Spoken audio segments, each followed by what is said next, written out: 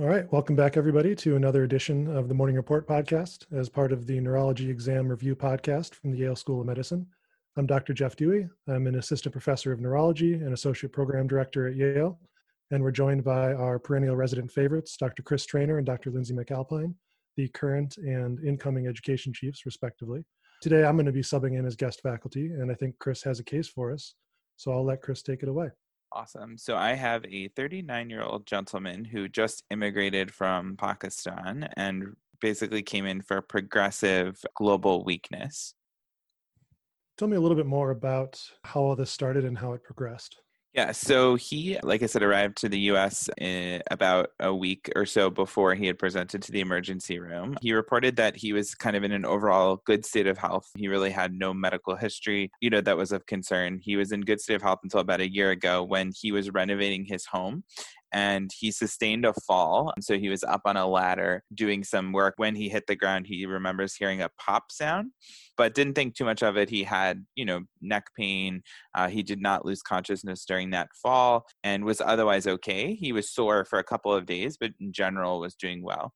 And about 2 months after that fall, he started to notice that he was having some right-handed clumsiness where he was kind of unable to grip things in the morning when he was drinking his coffee. He couldn't really hold up the coffee cup any longer because he felt so weak. In particular, he felt like his index finger and thumb were weak and basically noticed that over the course of about an additional 6 weeks that this started to progress up his entire right extremity to where his whole right arm felt very weak.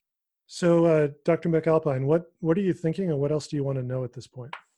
I want to know the pattern of the weakness and whether he had any pain or sensory changes. So he was evaluated in Pakistan by a neurologist who said that he had just kind of global right-sided weakness in the arm. So all the muscles were graded as 4- throughout. His reflexes were hyperreflexic at that time, and he had some minimal distal sensory changes, but it wasn't clear that that was acute because he was kind of a laborer by trade. So he had a lot of kind of thickened finger, pathology, I guess. And so he had some, mild sensory loss in the fingertips, but nothing more proximal. So it was primarily motor. Okay. So I'm thinking, so he's hyperreflexic, global weakness, because initially when you said the index finger and the thumb, I was thinking of the median nerve, and that would affect his ability to hold up his coffee cup. But then if it progressed to the entire arm and he's having hyperreflexia, then I'm thinking of maybe some upper motor nerve involvement. So it could be anywhere along that line from the spinal cord downward. And so I'd want to know if on his exam he had any fasciculations or jerky movements or anything like that. Yeah, I agree with your assessment. Based on what we're hearing, it sounds suspicious for upper motor neuron symptoms. And I agree it's going to be important then to see if he has any predominantly upper, lower, or both motor neuron findings on exam. I think your question about any sensory changes was very astute. And I always like to break these down into positive versus negative. So Chris, you mentioned he had some possibly negative sensory findings on exam, meaning he had lost some sensation. Did he have any subjective positive sensory findings? No, he did not. So he was just complaining of the weakness. He himself had noted no sensory changes. Okay, so no paresthesias, no pain. No. So painless weakness. Yeah, so this is, so far we have a picture of progressive painless weakness, possibly with some sensory changes and some hyperreflexia. All right, Chris, so what happened next? The neurologist in Pakistan felt that it was a primarily focal weakness in the right. They did not notice any weakness in any of the other extremities. His reflexes were graded as normal in the other extremities, so it really did seem primarily on the right side. So they were concerned about some of the same things that Lindsay thought about upper motor neuron signs given the hyperreflexia. So they ordered a MRI of the cervical spine, and it showed on his MRI cervical spine that he had severe neuroforaminal stenosis at multi-level at C5, C6, C7, and C8 that presumably may have been related to the fall that I mentioned that happened at the time, that he was doing that work at home. And those were all on the right side, by the way. So all of those neuroforaminal stenosis were focally on the right, but nothing on the left. And there was no significant canal stenosis nor myelomalacia of the actual cord. It was just the multi-level neuroforaminal stenosis. All right, Lindsay, how does that help you? That helps me because at that point, when the nerve exits the spinal cord, you're in the lower motor neuron. And so that would not explain the hyperreflexia to me. Agreed. So now what? So in Pakistan, based on the MRI findings, he was referred to neurosurgery because it was felt that his symptoms were likely due to this MRI C-spine pathology. And so he did undergo a C5 to C8 anterior cervical discectomy and interbody cage fusion in June, which was about 3 months before he had immigrated to the United States. Post-surgically, he had a lot of pain related to the surgery, but recovered relatively well in terms of his functional status. His reportedly right upper extremity did improve slightly, but didn't go back to being full strength. So his last examination by the neurosurgeon in Pakistan before he came to the United States still noted 4 out of 5 weakness in all muscle groups in the right upper extremity. But during his recovery, he noticed that he started to develop left upper extremity weakness. That was kind of strange, but the surgeon commented that they felt like it may have been just edema in the area of the surgery, and so they didn't put too much stock in it. But they did note in their exams also 4 out of 5 upper extremity weakness on the left side, which is now the other side, in addition to the right upper extremity findings that kind of started this whole surgical process. And I'm guessing the answer because you didn't mention it, but did he have any EMG or nerve conduction study prior to his surgery? He never did, no. Did his reflexes become hyperreflexic in the left that we know of? So the documentation is a little sketchy because they're mostly written notes. There wasn't reflexes in most of the exams, so we don't actually know whether the reflexes, at what point or if any, the reflexes may have changed in his course. But the right upper extremity was continued to document as hyperreflexic, but there was kind of inconsistent documentation at the other extremities. I think the exam is really going to be key here, but just to sort of wrap up the history, did he have any other complaints of weakness, either bulbar or in the legs, any respiratory weakness, anything like that? So as I mentioned, he had the surgery in June and he recovered for about 6 weeks in Pakistan before making the decision that he and his family were going to immigrate to the United States. Based on just procedural wise, they had to wait for a while and didn't really arrive here till the end of September. In the month of basically from late August to late September, while they were waiting to enter the US, he started to develop lower extremity weakness in addition to the upper extremity weakness he was already complaining of, to the point where he was having a significant difficulty rising from a seated position and was tripping frequently because he wasn't able to lift his feet high enough to not trip over kind of his own feet. So he actually ended up starting to use a walker. And he's only 39 years old. So he started to use a walker. And then about 3 or 4 days before he presented to our emergency room, and what really caused them to come to the emergency room is that he started to have choking episodes where he was eating and then felt like the food got really thick and kind of stuck in the back of his throat to the point where he was kind of coughing a lot and choking sometimes, and really had to drink quite a lot of fluid in order to kind of clear that food down his throat. But other than that, at the time that he was seen in the emergency room, he denied any dysarthria. His wife, who was serving as the interpreter, felt that his speech sounded normal to her.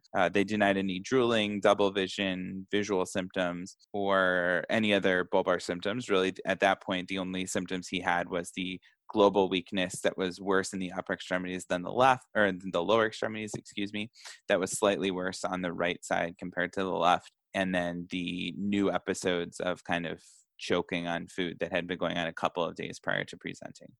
Any family history that was relevant to what was going on? Yeah, so in terms of other history, he reported a normal birth and development history himself. He had 3 brothers and 2 sisters. He was the youngest, so they were all much older than he was, but they reportedly were all in good health. He had no neurologic family history, including in his parents, and he himself had 6 children, ranging in age from 2 years old to 12 years old, and all of them were also in good health. Any cognitive complaints? No. Anything else in the history that you think is pertinent before we move on, just in the interest of time? No, I think everything else, is kind of already mentioned at this point. Okay. So let's hear the pertinent positives and negatives of his exam. Yeah, so his vital signs are stable, medical exam was stable and normal, no respiratory complaints or respiratory distress, mental status was all intact. His cranial nerves were all intact other than There was noted to be some quivering of the tongue that was interpreted as possible fasciculations of the tongue, but no loss of tongue bulk or weakness was noted. And he had 5 out of 5 sternocleidomastoid and trapezius strength. He had, on his motor exam, notable atrophy and decreased bulk in his intrinsic hand muscles, his biceps bilaterally, his forearm anterior and posterior compartments, the quadriceps, and also the calves bilaterally. He had increased tone in the upper extremities bilaterally, slightly worse on the right than the left. He was graded as a 5 out of 5 in both neck flexion and extension. His motor exam was kind of proximal stronger, distal weaker. The upper extremities, the right was 4 proximally and 3 distally. The left was 4 plus proximally and 4 minus distally. The lower extremities, the iliopsoas, was graded as anti-gravity only. And then the rest of his lower extremities was graded as a 4 out of 5 at that time. He had no sensory exam findings. He was able to do finger, nose, finger without any difficulty. His reflexes, he had bilateral pectoral reflexes that were noted to be hyper. He had 4 plus reflexes with clonus in all 4 extremities. He had upgoing toes bilaterally, Hoffman sign bilaterally, as well as clonus, as I mentioned. And the resident was concerned about walking him, so he was not walked in the emergency room given his weakness and just his overall level of hyperreflexia and increased muscle tone. All right. Dr. McAlpine, what are you thinking? Unfortunately, I'm thinking about ALS. Yeah, me too. Tell me a little more about why you're thinking that.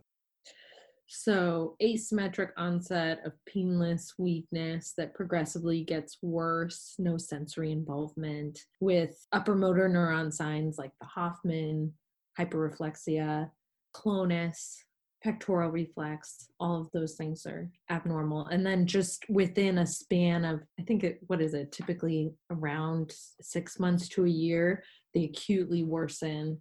And now he's having dysphagia as well, which is concerning, and atrophy.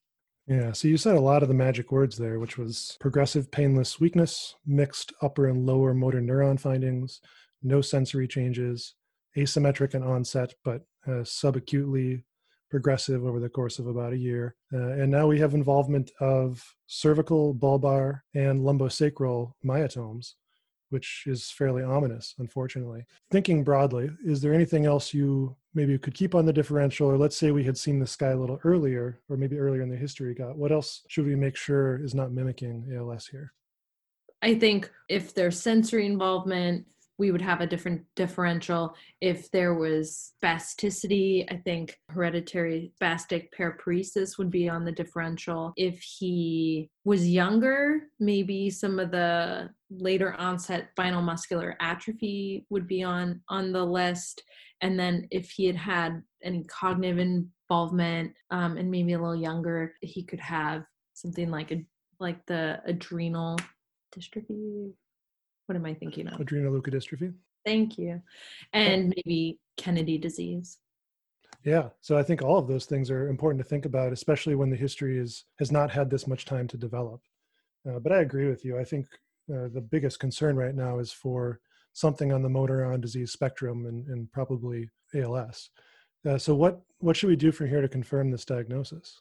I think that a nerve conduction study would be helpful. I think that the EMG and looking for fasciculations, for other types of signs would be helpful.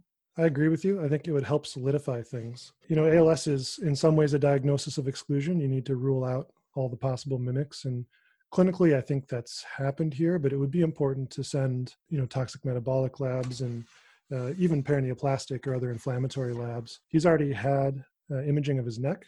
Cervical myelopathy could, in theory, mimic ALS. And he didn't have any myelopathic changes when this started. So let's assume all of his labs were negative. I agree. I think an EMG would be helpful, and we would probably see diffuse denervation in a lot of the muscles that we sampled, including proximal and distal muscles. And that's really the giveaway here.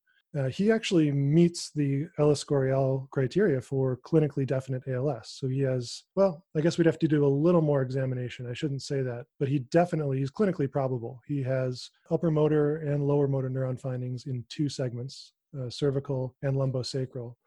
Had we found hyperreflexia in, let's say, the jaw, then we could say he had it in 3 segments and he was clinically definite. but he's at least clinically probable. And then an EMG can give you a clinically probable with laboratory support diagnosis for ALS. Chris, how did his course play out clinically? Were these the things that were done? Yeah, so he had a very extensive workup looking for possible other causes of his presentation, including a lot of the things you mentioned, as well as autoimmune diseases. He did have repeat neuraxis imaging, which showed his post-surgical changes, but no significant findings in the brain or the spine. He did have a LP, which was interesting. His LP was acellular, but he had a protein of 117, which was felt to be slightly atypical.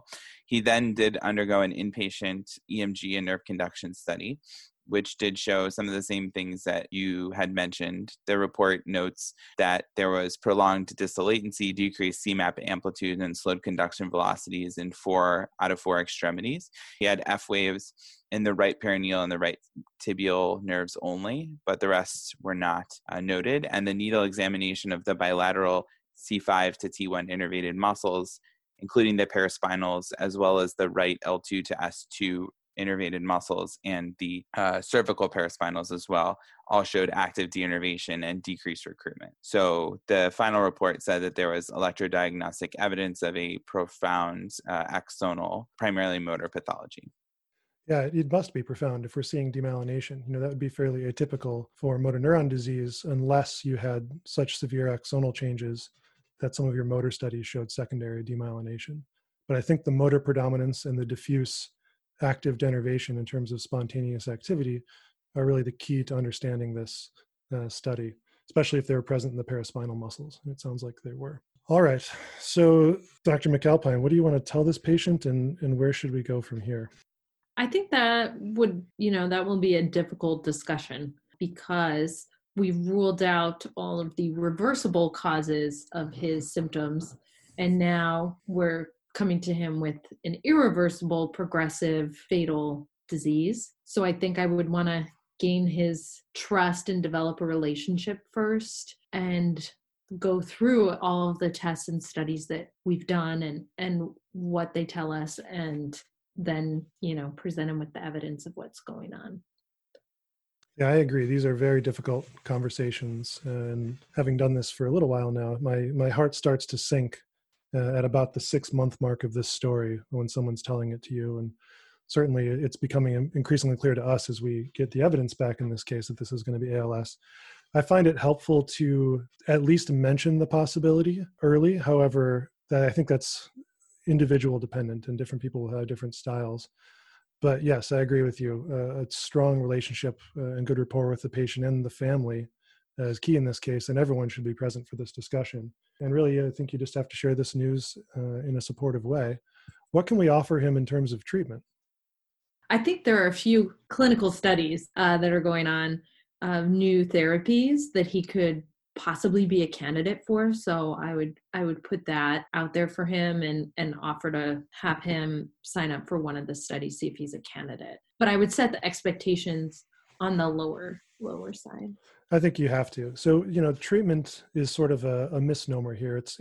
There is no way to halt or reverse the disease. A lot of this is potentially slowing it a little bit, but in a way that he'll never notice. It would more be if you go without and with, and we look back retrospectively, this may slow the disease a little, but you're not going to feel necessarily better. And so a lot of patients have mixed feelings about getting these treatments. The two, actually there are 3 now that we often discuss. So one that probably has the most evidence is